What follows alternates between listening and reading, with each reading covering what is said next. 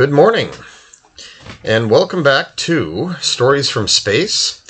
I'm your humble narrator, Matt Williams, and I'm reminding people who are tuning in to listen to these podcasts that they are also available in the form of video logs or video podcasts, and which I've made available on Yahoo. The audio files that you're listening to now are available through Firefly. Through Fireside, and very soon through iTunes. So today, I wanted to talk about something rather important and something that is on my mind pretty much all the time because it is the reason why I write. And it has to do with this century. The 21st century is, I will argue, the most important period of history for humanity. The most important century in human history. And I got a chance to talk about this recently with ITS, the Intersection of Technology and Society podcast. And it was also the subject of an interview I did with John Michael Gaudier's Event Horizon. So it's something I will talk about any chance I get, because it's that near and dear to me. Now, the reason why this century is the most important in our history is simply because it is this century in which we are going to face an existential crisis, and one might even say a crucible, which is going to determine the future of humanity, where we are going to see two forces there, two anthropogenic forces compete for possession of our future, of our soul. And depending on which one wins, depending on which side of this prevails, we're either destined for a future in which human civilization will collapse, almost certainly, and it's uncertain if it will ever recover, or it will be destined for a future of post-scarcity and most likely living in space and becoming interplanetary, maybe even interstellar. And so these forces that I'm referring to are climate change on the one hand and technological change on the other. And I first really became fascinated with this probably around just shy of 2010.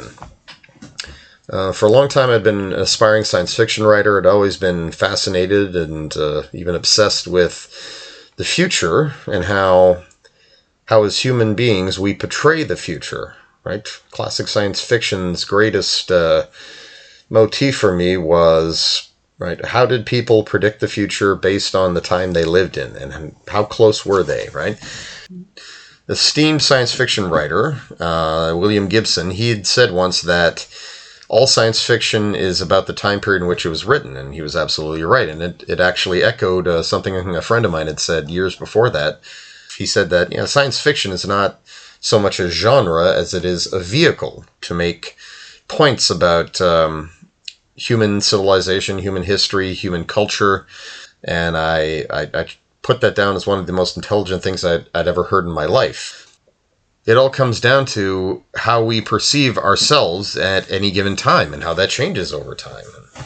In any case, I spent the next several years trying to learn as much as I could about the world today and where we're going.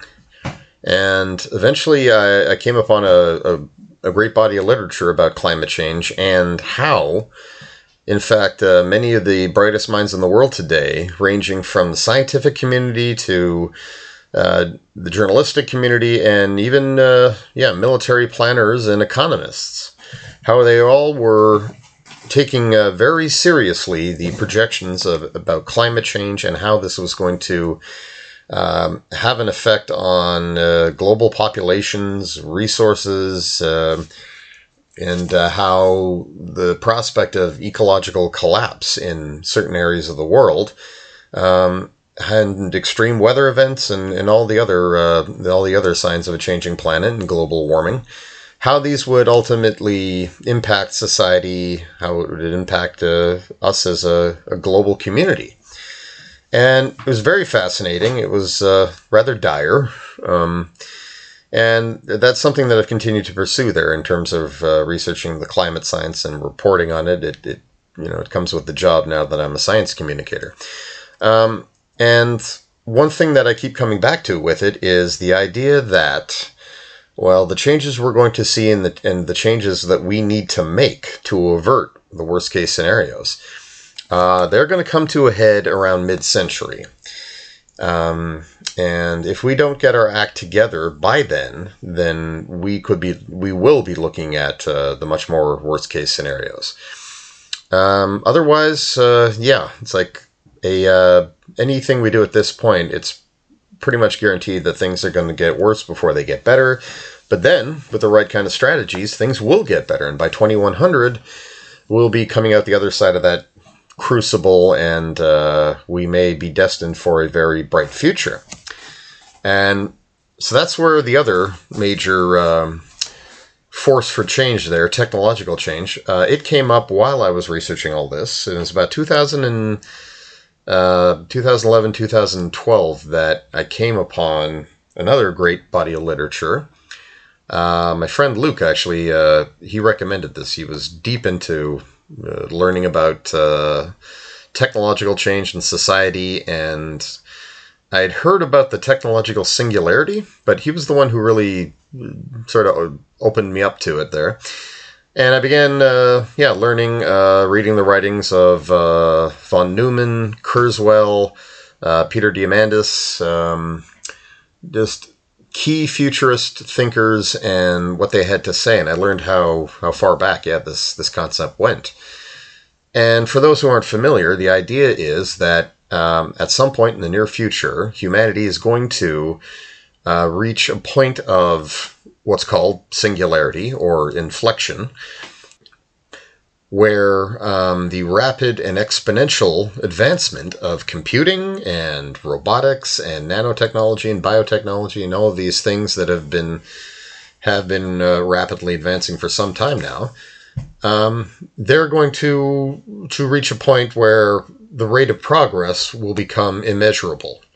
Because since it's subject to acceleration, eventually it reaches a point there where it's now progressing faster than you can possibly measure it. And the way Ray Kurzweil describes this is the law of accelerating returns. It's like for every new technological innovation you make, the time it takes for the next one to come is that much shorter. Because the process is incredibly iterative. You make tools, you use those to design better tools, and those to design better tools, and so on. So at each point in the whole evolutionary development of humanity, the tools that we used to make our lives easier were then became the basis for the next set of tools that we developed to make our lives easier. Now, this is hardly a naive predicament that, things are only going to get better and better because of this progress. No, it's actually very, very fascinating because it too indicates that our lives are going to be incredibly disrupted by all the rate at which new innovations come. And this is something we see in the world today, the whole idea of the disruption economy. It's on the tips of our tongue. People are using the language of it. That's stuff that was predicted as much as a century ago. And so the prospect for this is, well, with all this disruption, all this change, we could be destined for a future in which we'll be dealing with post-scarcity economics.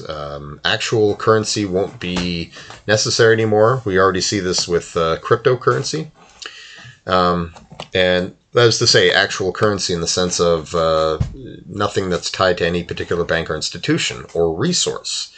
It is strictly tied to data and public faith, public opinion, and content creation. And that we will abandon modes of centralized economic behavior and find ourselves in a new age of the Rachel Botsman called it the sharing economy, or the trust economy. And collaborative consumption is another word for it there. Just the direct peer-to-peer sharing and exchanging of resources and direct marketing. And again, we see this happening today with not just cryptocurrencies or Airbnb or ride-sharing programs. It's everywhere. It's going to continue to be that way. And it's something that no central bank or economic ministry can predict or control fully. So again, one thing I found that was very, very interesting about all this, it's like, so all these predictions about when this singularity or this explosion is going to happen, where things are just going to take off and suddenly we'll be able to do things we never could do before. The future will be limitless and you can't even possibly imagine what it is. The smart money on that is that this will be happening around mid-century. Again, that's not something you can ever pin down, the same as climate change. You can't pin it down to a single year or time, but that, yeah, just the progression will hit a point there by about mid-century where it's clear that life is never going to be the same again. So depending on what we do, how we play our cards, right? Beyond 2050, it's that basically human civilization will be going down one of two paths. Either we will be dealing with ecological collapse, mass migrations, shortages, and just the constant impacts of rising temperatures, increasing prevalence of diseases, flooding, etc. We're essentially going to be going down the road towards collapse and scarcity and death. On the other hand, the other route, if we manage to get our act together and really leverage the technological advances we're going to have at our disposal and the opportunities for innovation that will be unlike anything ever before, then we could be heading off on the path towards, post-singularity world and economy and so forth. But ultimately, as we've seen, with developing trends and whatnot, between now and 2050 and even beyond, humanity is going to be pulled in two directions at once by these completely opposing forces there. They're both anthropogenic. They're both subject to acceleration and feedback loops. And they promise entirely different futures. So I was very fascinated by that. The realization that both of these trends, how interrelated they were. And that's kind of obvious when you think about it. It's like climate change is the direct result of human industry and our population growth, and everything that drives technological growth has always been increasing our impact on the planet. And it was only really since the industrial era that we began to notice this. Not only were there a lot of early voices who said this kind of living is unsustainable. We can't just keep chopping down all the forests, mining the coal, shoving it into the engines and the locomotives, and expanding our railway networks, building industries in the inner cities, and basically polluting and toxifying the nature, the surrounding environment that we live on. There were many early voices who warned about this and how it just simply wasn't sustainable. At the same time, there were many voices that noticed the rate of change is increasing and it continues to increase. The impact it's having on society is just undeniable and impossible not to notice. And the people were both optimistic on the one hand or pessimistic on the other about it, but the point is they were seeing it. And today, these forces are undeniable, and we understand the rate of change has been accelerating for a long time, and it continues to accelerate now. And it was only in times past that because the rate of change was not fast enough to happen within a single person's lifetime that, few people really noticed. But now it's undeniable, and the very term future shock it refers to this. Right, we're seeing we're seeing the future in our own lifetimes there. The world we grew up in is no longer here. By the time we hit a certain age, we're dealing with trends, technologies, and a world that does not resemble at all the world we spend our formative years in. So, for me, this has always been the challenge as a science fiction writer. How do you capture that? How do you capture this trend, which is very much going on in the world today, and portray it in, in contexts, in scenarios, in settings down the road? And for the first books that I've actually published, the Formus series, that takes place in the far future. And I'd love to, it combined all this work and speculation that I was exposed to, that I researched, I should say, for the past several years. It combined that with my other love and my day job, which is writing about space and astronomy and science, and basically being a science communicator and space journalist. In fact, I know I can recall exactly when I wrote an article that inspired the Formus series and got me thinking in terms of how are human beings going to live off-world. But for anyone who's read these books, one of the key elements that I really I made a huge effort to include it, and it was, possibly even too included there. It was. I kind of felt like at times I'm hitting people over the head with this idea, this focus. It was on how humanity got there. It's like we've achieved interplanetary living, the inner solar system, right? The people who live there are they're living in a post-singularity world. The people who migrated to the outer solar system are actually going out there to escape it. And there's a resource economy where, resources are coming from the outer solar system to the inner solar system to, basically maintain their high advanced level of living. And the disparity is a major focus in the series there. But yeah, the point of that was, how did they get to that point? And it was explained in the early chapters there. Like I said, I was worried I was sort of leaning on it too hard, but it was explained that, humans began to leave Earth in the 21st century when it was commercially feasible and logistically feasible to do so, because they were concerned about, ecological collapse and the planet going to hell.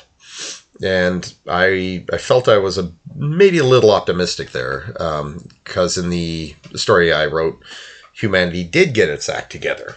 So 2050 and after, the world began to recover. Populations were leveling off. It wasn't until 2100 that it seemed like, okay, we're well on our way to being in the clear. Everything from this point onward is recovery, right? So in other words, things got worse before they got better, but then they did get better. And at that point onward, it's like, well, now we're left with a constantly changing world, because the singularity is here. And something I didn't mention earlier, one of the predictions there is, yes, the explosion in learning, which is due to artificial intelligence and the possibility of neurological enhancement. Right? Merging the human brain with implants and all kinds of neat little things that will allow for, that'll allow for us to be smarter, so that we're not ultimately usurped or replaced by artificial intelligence. And from that point onward in the story, it's like, well, now people were leaving Earth to escape that, because the disruption to daily lives, it was huge. People now had to augment themselves just to remain competitive or relevant, and that is a major fear that has been brought up with the whole idea of the technological singularity and bioenhancement and so forth. It's going to create a divide, and over time, as money becomes increasingly, useless in a post-scarcity economy, it's like more and more people are able to get augmentations and enhancements and so forth. So there will come a time when there's a tipping point and more people are enhanced and are what could be described as transhuman other than are not. So yeah, the population of Earth, according to some futurist predictions, that it's going to be more people will be, cybernetically enhanced by a certain point after 2100, I think. Yeah, it will increase gradually, but it will be a while before, possibly 22nd century or even after, before such people become the majority. But when they do, what is going to happen to all the people who are just simple, organic, homegrown babies with no electrodes, no wetware, no implants, no nothing? And yeah, that too has been explored at length in literature and elsewhere. It's like they're going to basically want to go somewhere, whether it's compounds or communities that are off the grid on Earth, or quite likely, because of just how overcrowded and overpopulated the planet will be by this time, they're likely to migrate away from Earth. If in fact that is an option, yeah, it would definitely be taken. Anyway, this is what went into, this is what I've been focusing on with my writing. It's certainly what has gone into anything I've published so far. But yeah, it's I don't want to make this all about the books I've written there. It is more, a deep and burning curiosity for me. What is the near future and the not so distant future and distant future going to look like, based on these trends that we see happening today? And the way I see it, this century is the most important in human history, because how that plays out, what direction we take, and how all the changes that are likely to happen, they will be played out for centuries to come. I think that humanity, by the year 2500, will look back and either think, yeah, where did it all go wrong? Where exactly did we fail to prevent the worst from happening and ended up here? Or they'll think, yeah, we managed to prevent the worst from happening. We survived that, but now we're dealing with the implications of our runaway progress. We can live sustainably with planet Earth and the other planets in the solar system, but yeah, the future is incredibly uncertain. Do we go further? Do we go beyond? Or do we stay here? And that, of course, is something that I think is incredibly relevant to any picture we have of the future. It's that progress, a very loaded term, for better or for worse, right? It is not linear. It is exponential. So we are not going to solve the problems that we have merely by miraculous technological innovation. We'll actually be able to solve many problems and do things we could only previously imagine, but we're still going to be human. And even if we're augmented humans, we're still going to be struggling with basically the burdens of our intelligence, the burdens of our constant need to question. And yeah, that is a whole nother topic there, really. But it is that too is a rich and richly explored idea. The fact that we have this cerebral sac that allows us to question and learn, and it is like it's a blessing and a curse, because it's always, yeah, we're forced to carry it around and at the same time still have our lizard brains and our mammalian brains and our instincts and drives. And yeah, it's uncertain if there's some sort of culmination or deliverance from all that, or if we're just going to be forced to relive and redo the same battles, the same struggles over and over and over again, just on a different scale in a different context. Yep, these are the burning questions that sometimes keep me up at night, but are always lighting a fire in my brain there and motivating me to write more. Whew.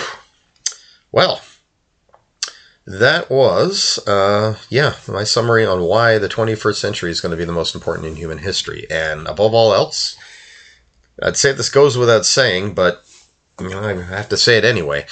I really hope we survive this. There are existential threats that still abound, whether they are nuclear war. We see that in the situation with Russia and Ukraine today, the fear that that could escalate to something nuclear. And all the while, climate change and the impacts it's going to have. And interestingly enough, the war between Russia and Ukraine, that coincided with the release of the IPCC's the Sixth Assessment Report, and the IPCC is the Intergovernmental Panel on Climate Change. And as I was saying to a colleague, the war has sort of overshadowed the release of this document, which is telling us exactly the kind of existential crisis we're going to be facing between now, 2050, 2100. But nevertheless, the war has managed to focus attention back on our dependence upon fossil fuels and the destructive nature of these very things, not just in terms of environmental destruction, but how they finance war, and how breaking free of them is essential to, a lot of ways, crippling the machinery of warfare, regardless of who's wielding it. That too. That is a whole nother... That's a whole nother podcast, a whole nother subject worth exploring there. So, thank you for listening. This has been Stories from Space. I'm Matt Williams. Tune in next time, where I will be addressing many of the topics that I've been covering lately in the video series, which have to do with the Fermi paradox, and the existence of extraterrestrial intelligence, humanity's future in space, whether we'll ever meet anyone out there, resolve the question of whether or not we're alone in the universe, but also, of course, beyond that. For, as the name of the podcast would suggest, there are quite a few interesting stories from space, some of which are happening right now or happened very recently, which merit significant attention. So stay tuned, and thank you all for listening.